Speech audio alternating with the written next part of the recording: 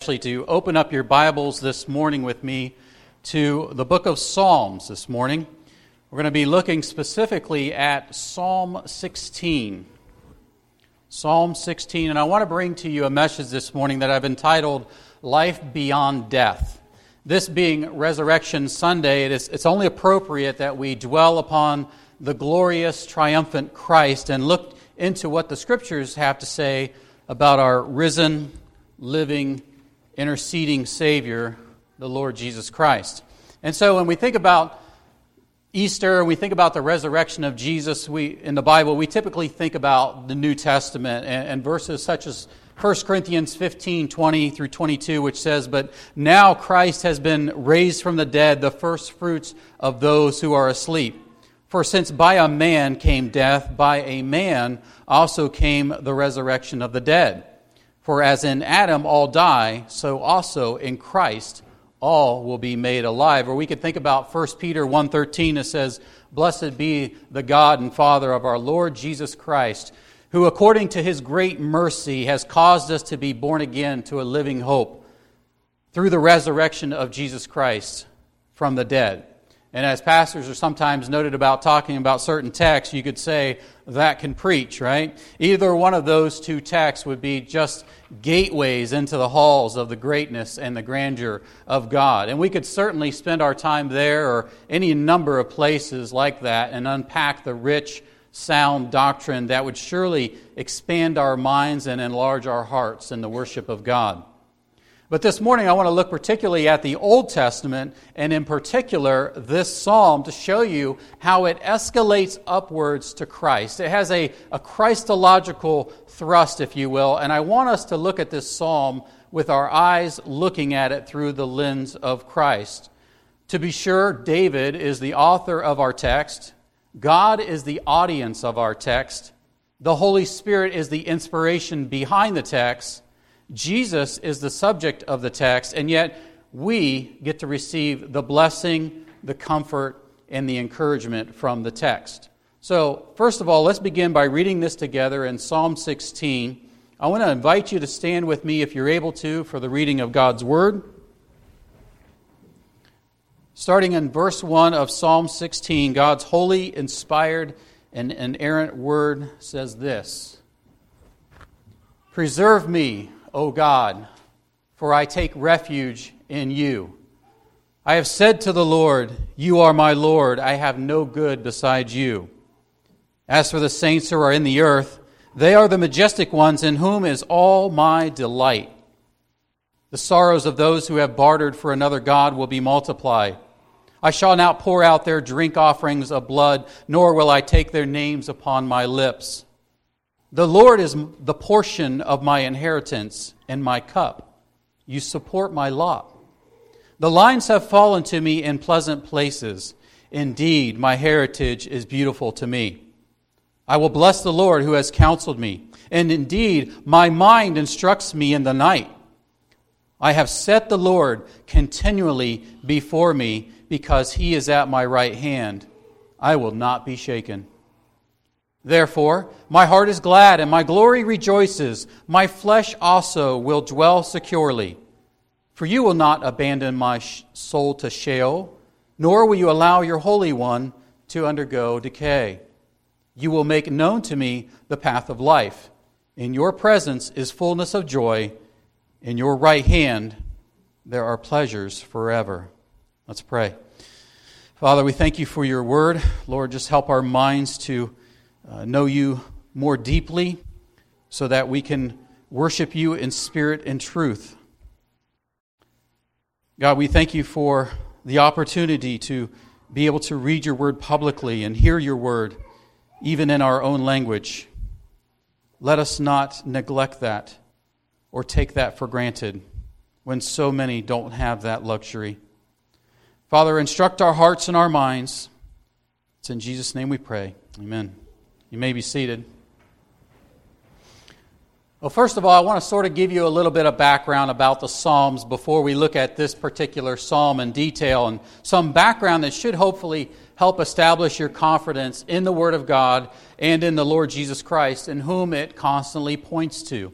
Luke 24:44, Jesus said there, "These are my words which I spoke to you while I was still with you, that all the things which are written about me in the law of Moses and the prophets and the Psalms must be fulfilled." And in case you missed that, what he meant there was the entirety of the Old Testament, the entire written corpus of Holy Writ that must be fulfilled by himself, and that includes the Psalms. God's word cannot be broken. So first of all, the first psalm that was ever written was by Moses in Psalm number 90. And that was written about 1,400 years before the coming of Christ. The last psalm to be written in the book of Psalms was Psalm 126, and that was written about 1,000 years after Moses wrote his. And so there's this 1,000-year difference, a millennia, if you will, between the first psalm and the last psalm as they were written. But this particular psalm here was written during the kingly rule of David between 1010 to 970 BC. We don't know really the exact year that it was written or what sort of circumstances that David finds himself in here, but yet this is all about Jesus. I want you to kind of keep that in the back of your mind as we go through this psalm. 1,000 years when this was written before Jesus arrives, and it's about him. This alone should hopefully help you in your amazement about God's word. The Bible isn't written by a group of guys that got together and conspired to control the world. That's one of the farthest fetched things that are put out there about the Bible. It's simply not true. But this should cause you to pause and just be in awe of the worship of God as to the veracity and the truthfulness of Scripture. Now, the designation of this psalm, or the nickname of this psalm, or even the classification, if you will, of this psalm, is that it is a golden psalm. A golden psalm. In fact, one commentator said this. He said, "Some have rendered it precious, others golden, others precious jewel, and as the Holy Ghost by the apostles Peter and Paul hath shown us that it is all about the Lord Jesus Christ. What is said here of him is precious, is golden, and is a jewel indeed." Now when we think about gold, we typically think about a precious metal, something that's highly valued, right? First place in the Olympics, they get the gold medal, right? Most of us have gold wedding rings. They're made of gold. Fort Knox houses $260 billion worth of gold. It's something that we treasure. It's something that we value. And so why is it that this psalm would be allowed to receive such a high title as a golden psalm? Now listen carefully. It is because this psalm demonstrates for us as Christians that God is our greatest good, our greatest counselor, our greatest inheritance, our greatest joy in this present life. And the resurrection of Jesus Christ allows us to enjoy him as our completely, fully, and eternally in the future. The resurrection of Christ allows us to enjoy him completely, fully, and eternally in the future. And that is worth more than any gold, even fine gold. So let's look at our text this morning, verse 1, if you will. First of all, it says, "Preserve me, O God." And so the first thing that we notice is that this is a prayer, right? This is a petition to God. Preserve me, O God. He's crying out to God to keep him alive and to preserve his life. You could say he's behind a rock in a hard place. He's backed up in a corner. We don't know what for just yet, but he may be standing on the threshold of death. And so he cries out, "God, preserve me, keep me, save me, protect me." And then when he says, "Oh God," here, we get the sense that there's a depth to this plea, an emotion in this petition like none other. This isn't just, "Heavenly Father, thank you for this food, amen." This guy's in trouble. This is someone who is pleading to God from the very core of his being. Have you ever been put in a place like that? Have you ever had such devastating news delivered to you that you cried out, oh God, preserve me? But look what David's response is. Look what David does. He goes on, he says, for I take refuge in you. Whatever situation he finds himself in, he is looking to God and God alone to be his strong tower, his mighty fortress. He wants to hide behind the Lord. He's looking for God to be his safe place. Whatever it is that is assaulting him and is coming upon him, he's looking to hide behind God. He's not trusting in politics. He's not trusting in a program. He's not trusting in philosophy. He's not trusting in his physical strength, but he's trusting in a person. His confidence is in God. In other words, what he is saying here is, save me, O God, because I am trusting in nothing else but you. Do you have that same unwavering faith like David wrote here? Do you have a confidence in God like this? Because ultimately, that's all that matters when things come your way. And believe me, they will come your way. Trials are inevitable. Jesus said in John 16:33, you will have tribulation. Peter, he said in 1 Peter 1:7, you will be distressed by various trials and tested by fire. James said in James 1:2 that we will encounter various trials. But are you able to say, oh death, where is your sting? Because you are resting comfortably in the arms of your Savior. Can I suggest to you that you have probably been under assault more times than you realize, and that you need God's constant protection? How often are we assaulted and tempted to sin? Probably from the moment we wake up until the moment we lay down at night. Right? Think about your past week. Think about the grumbling you may have done. Think about the self-pity that you indulged in, or the lust, or coveting, or anger, or resentment, or worry, or despair, or even unbelief. You name it. We are under a constant barrage and assaults to our faith by our flesh, the world, and the devil. And when you did any number of those things, you were looking at that sin to be more satisfying than God. You were trusting in whatever that sin was to be more pleasing to you than your unshakable obedience to God. But that sin never satisfies you. It's a passing pleasure, as Hebrews 11:25 calls it. It's like going to the corner of a room and scratching your back up and down. It doesn't satisfy you, right? You got to get somebody in there to dig it, right? It doesn't quite get it. So what do? You go back for more, right? You keep doing it again. So what do you need? You need to look to God to deliver you. You need a protector. John Flavel said, we are as able to stop the sun in its course or to make the river run backwards as by our own skill and power to rule and order our hearts. We need God to rule and guard and protect our hearts. You need to cry out, preserve me, O God, for I take refuge in you. And can I confess to you that as I have studied these past 2 weeks, that I've had the pleasure of doing and meditating on this has been a phenomenal sin killer for me. This has been wonderful. When I would be discouraged, I would say these 10 words in my mind. And when I would be tempted to become bitter or angry or anything like that, I would lay hold of these words and say them to myself. Preserve me, O God, for I want to take refuge in you. I don't want what that sin has to offer. I want to trust in you to be more satisfying. Shelter me from this. Be my refuge. Memorize Psalm 16, verse 1. Hold on to it. This is what Ephesians 6:16 is talking about when it says that we are to take up the shield of faith and that we trust in God. We trust Him in obedience rather than listening to what these false promises and pleasures of sin seem to just allure us with.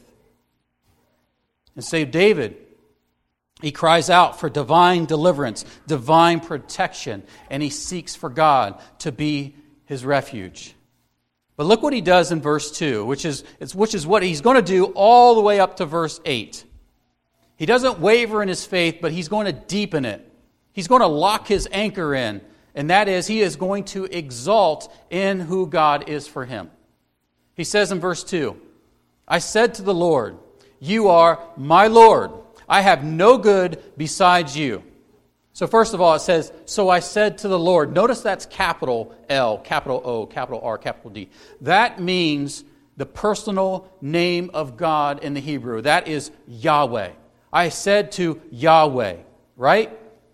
And then he says, you are my Lord, lowercase letters. And that means Adonai.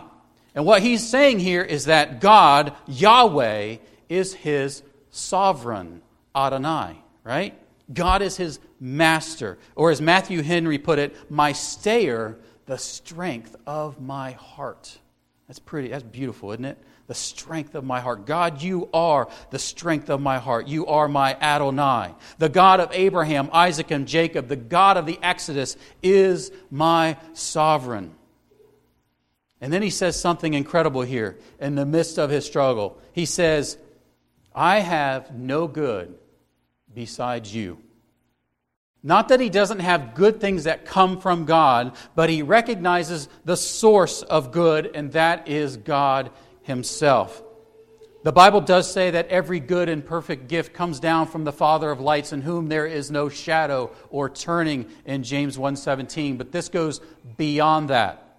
He is saying that you are my ultimate good. The gifts you give, they're great.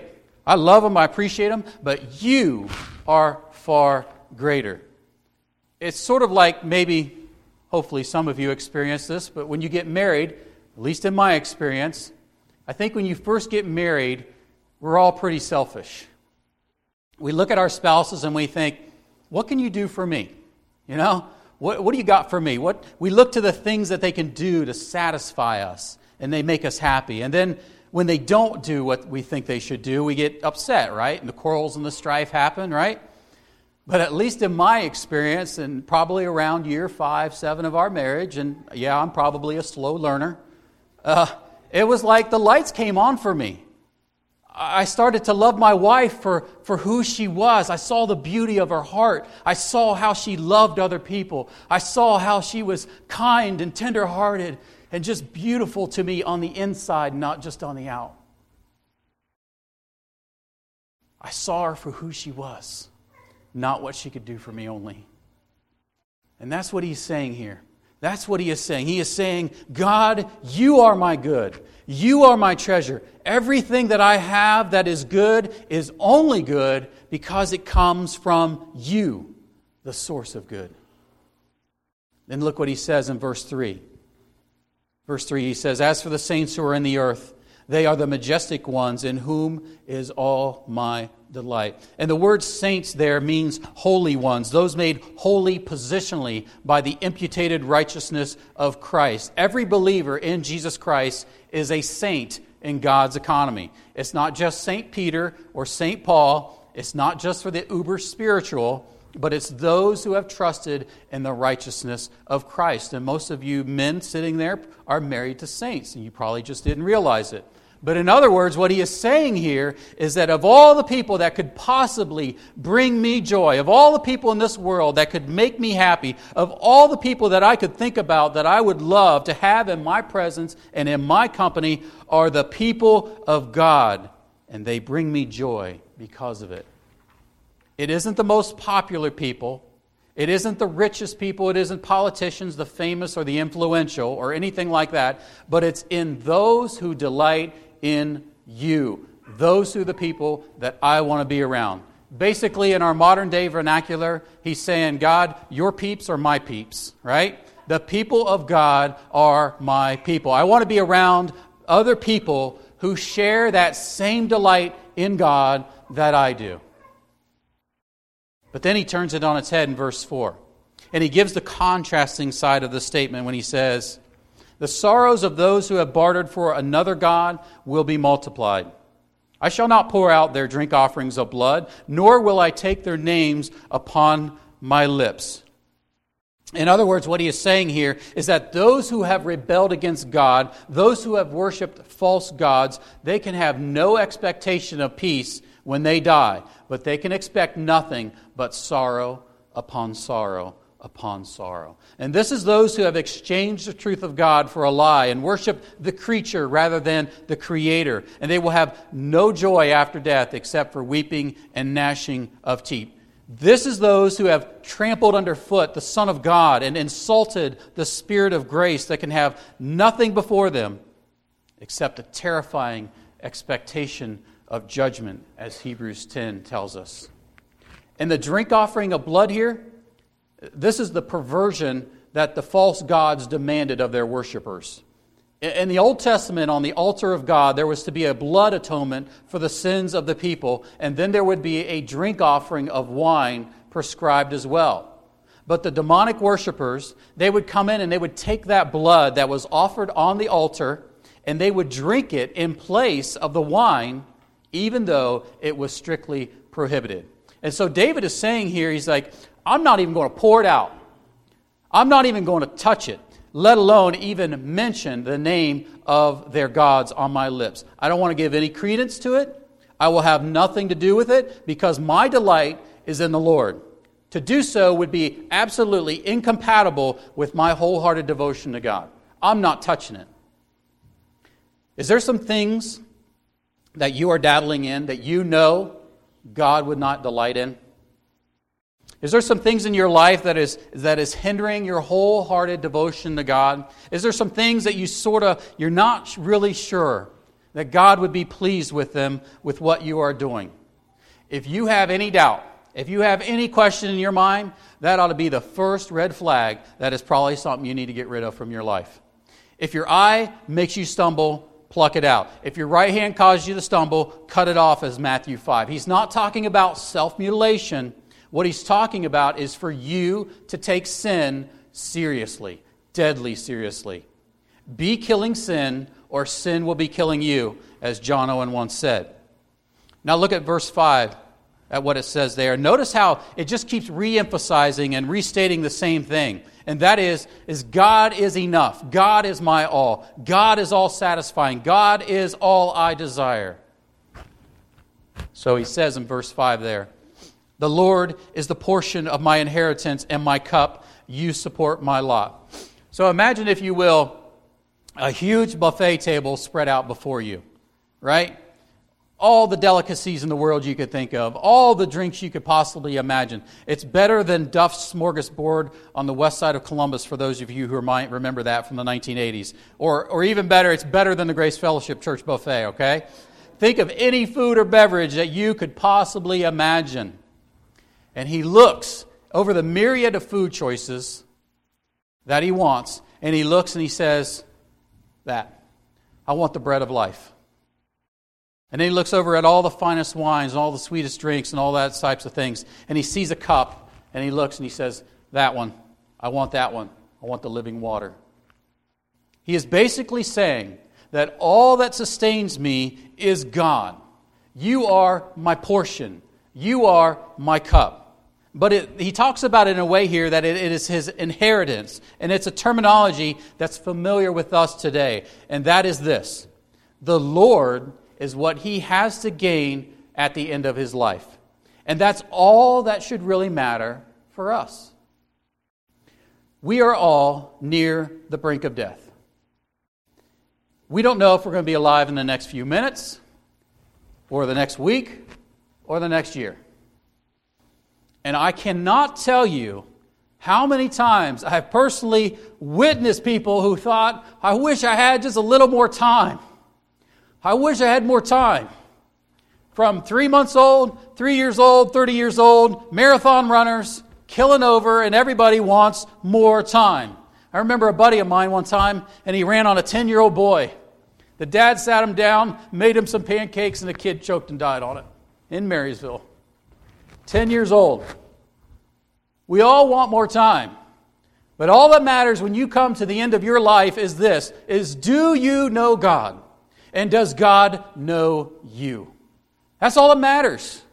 Our inheritance isn't a couple hundred acres in the back. It's not that car that's sitting up on concrete blocks in the garage covered. It's not that we inherit an estate, but our inheritance is God.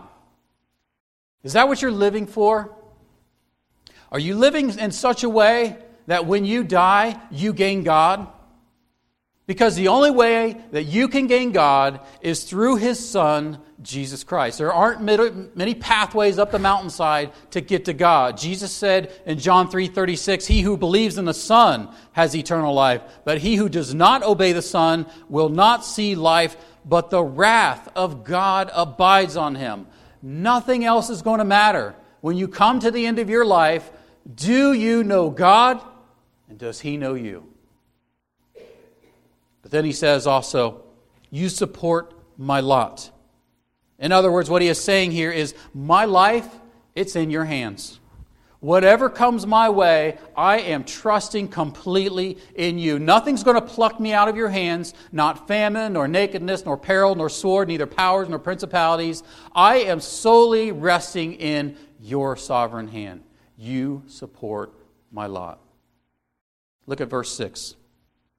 The lines have fallen to me in pleasant places. Indeed, my heritage is beautiful to me. And so, what are these lines that he's talking about here? What are the lines that have fallen to me in pleasant places? He's talking about border lines. Lines that have enclosed us in, if you will. He's not necessarily talking about a physical land, right? He's not talking about the boundaries of your property. But he's basically saying the fence that has been hedged, that has hedged me in, that God has supported my lot back in verse 5, is good. It's pleasant. It's satisfying. And why is it pleasant?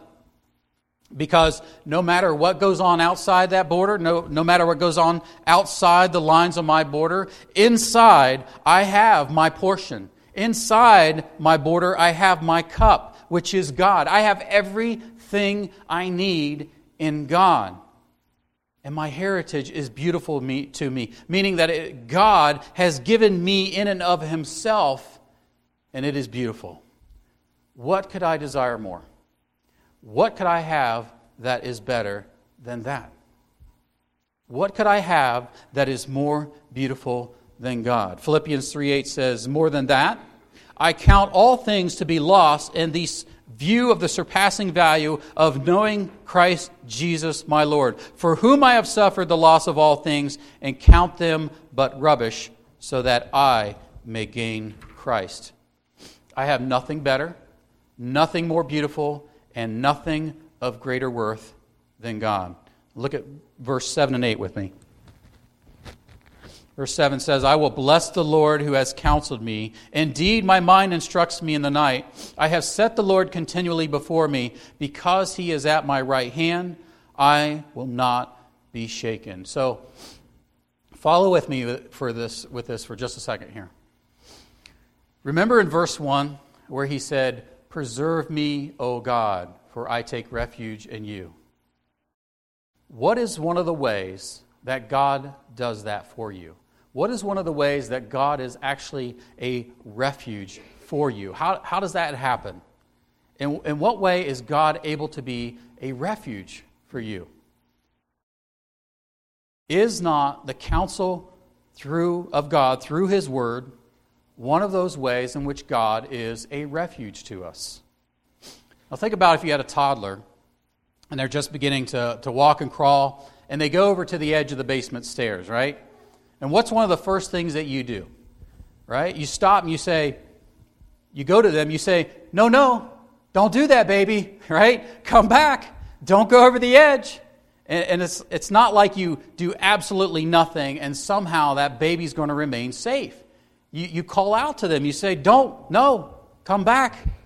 And it's the same way with God and us, right? God has counseled us through His Word and told us as little babies at the edge of the steps, and He says, no, don't do that. Don't go that way. Come back to me. This way is the safe way, right? This way will keep you from harm. This is my word which I have given to you. It is a place of safety for you. It's a refuge. Come follow me. I am the door. My way is the best way because it is the safe way. Psalm 119:9 says, how can a young man keep his way pure? By keeping it according to your word. Our safety can be brought in. Our refuge comes to us through God's word. So one of the ways that God acts as a refuge to us is through the counsel of His word. His counsel to us is the path of safety and not destruction.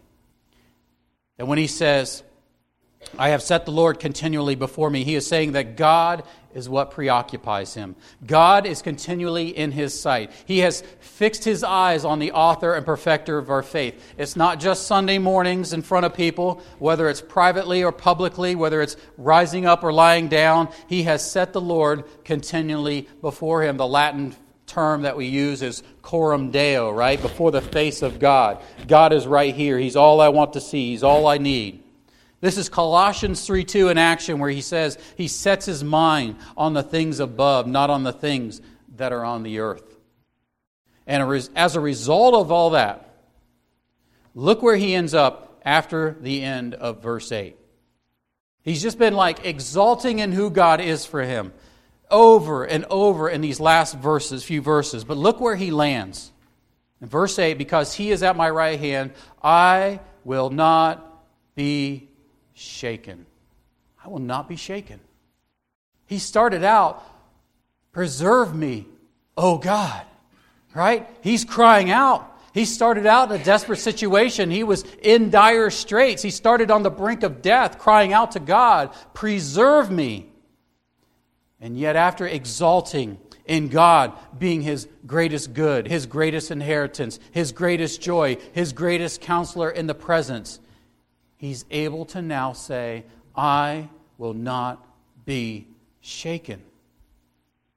Because this is who God is to me, I will not be shaken. But that's not all. He's not done yet. He's not done ascending to greater and greater heights with God. We started in the bottom of the pit, right? And we're climbing up and out. Look at verse 9. He says, therefore, my heart is glad and my glory rejoices. My flesh also will dwell securely. Remember, when you see in the Bible, whenever you see a therefore, you have to ask, what is it there for? And when he says therefore, he is saying because of everything that I just said in those last 8 verses.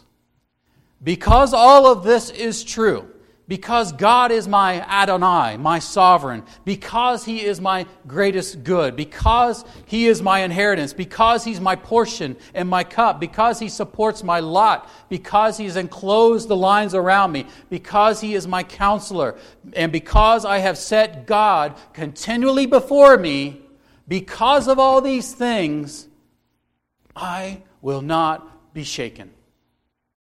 And now, as a result, my heart is glad and my glory rejoices.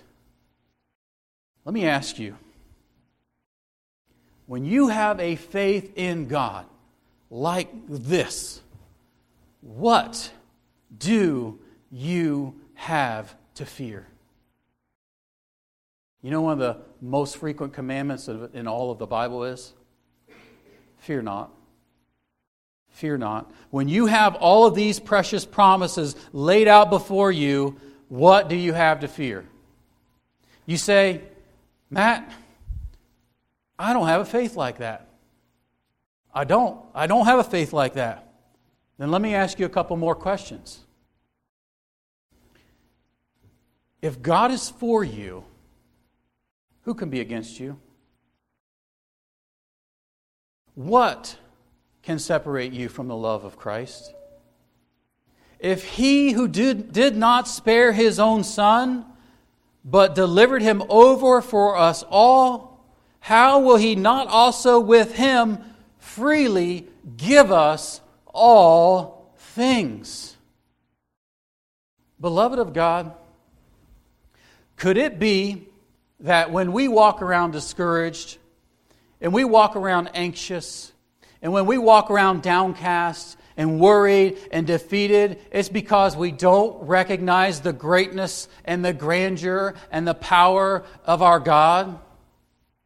Could it be that we don't ascribe to Him the glory that He's due when we think so little of His might?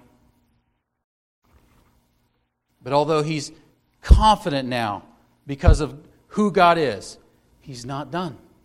His happy heart in the present is not His ultimate goal. That wasn't the end. Look at verses 10 and 11 with me. He says, "For you will not abandon my soul to Sheol, nor will you allow your Holy One to undergo decay. You will make known to me the path of life. In your presence is fullness of joy. In your right hand there are pleasures forever." And in case you just missed that, we went up a whole nother level. Now we're talking after death.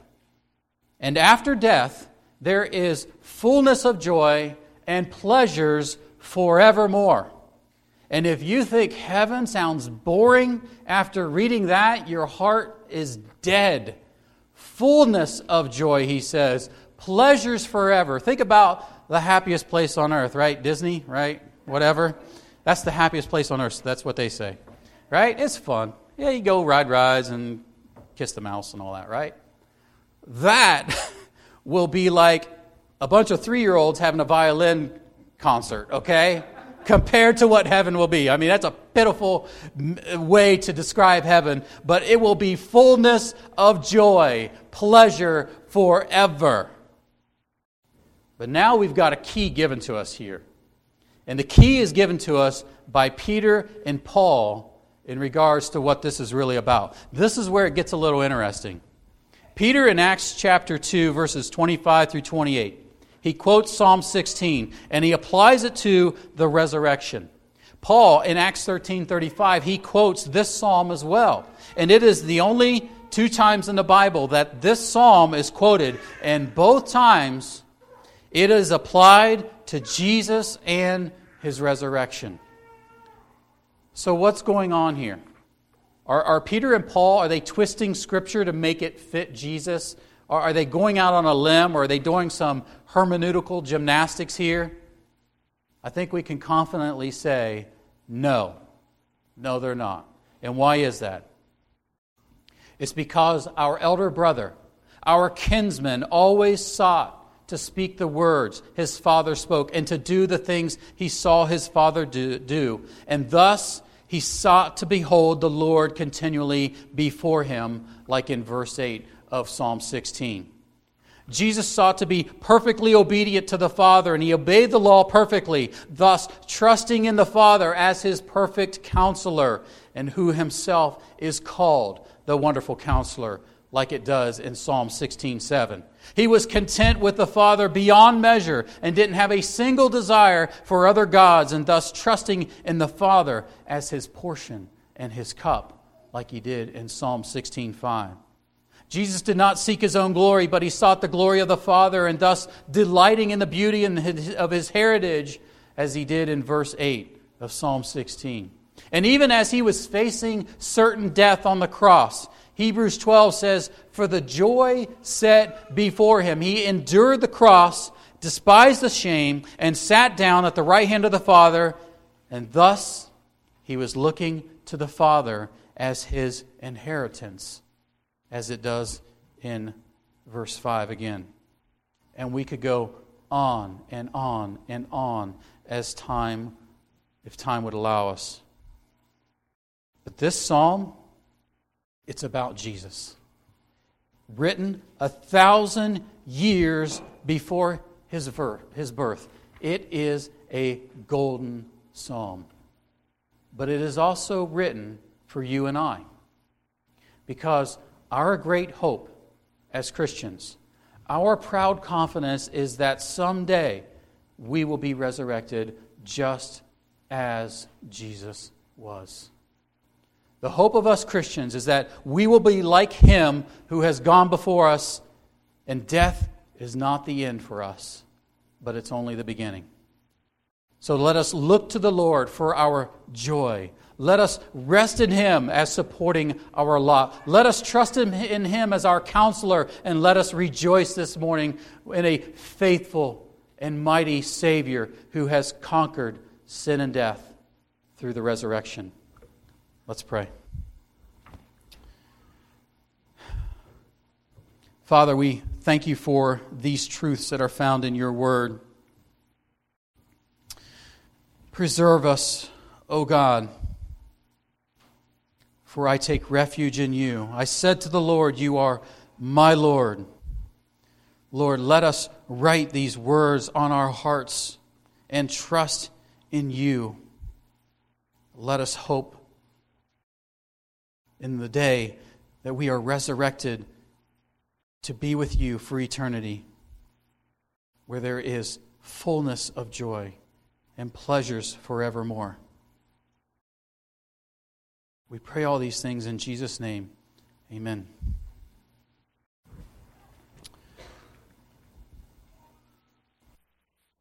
Stay with us for a fellowship meal. I think we have enough food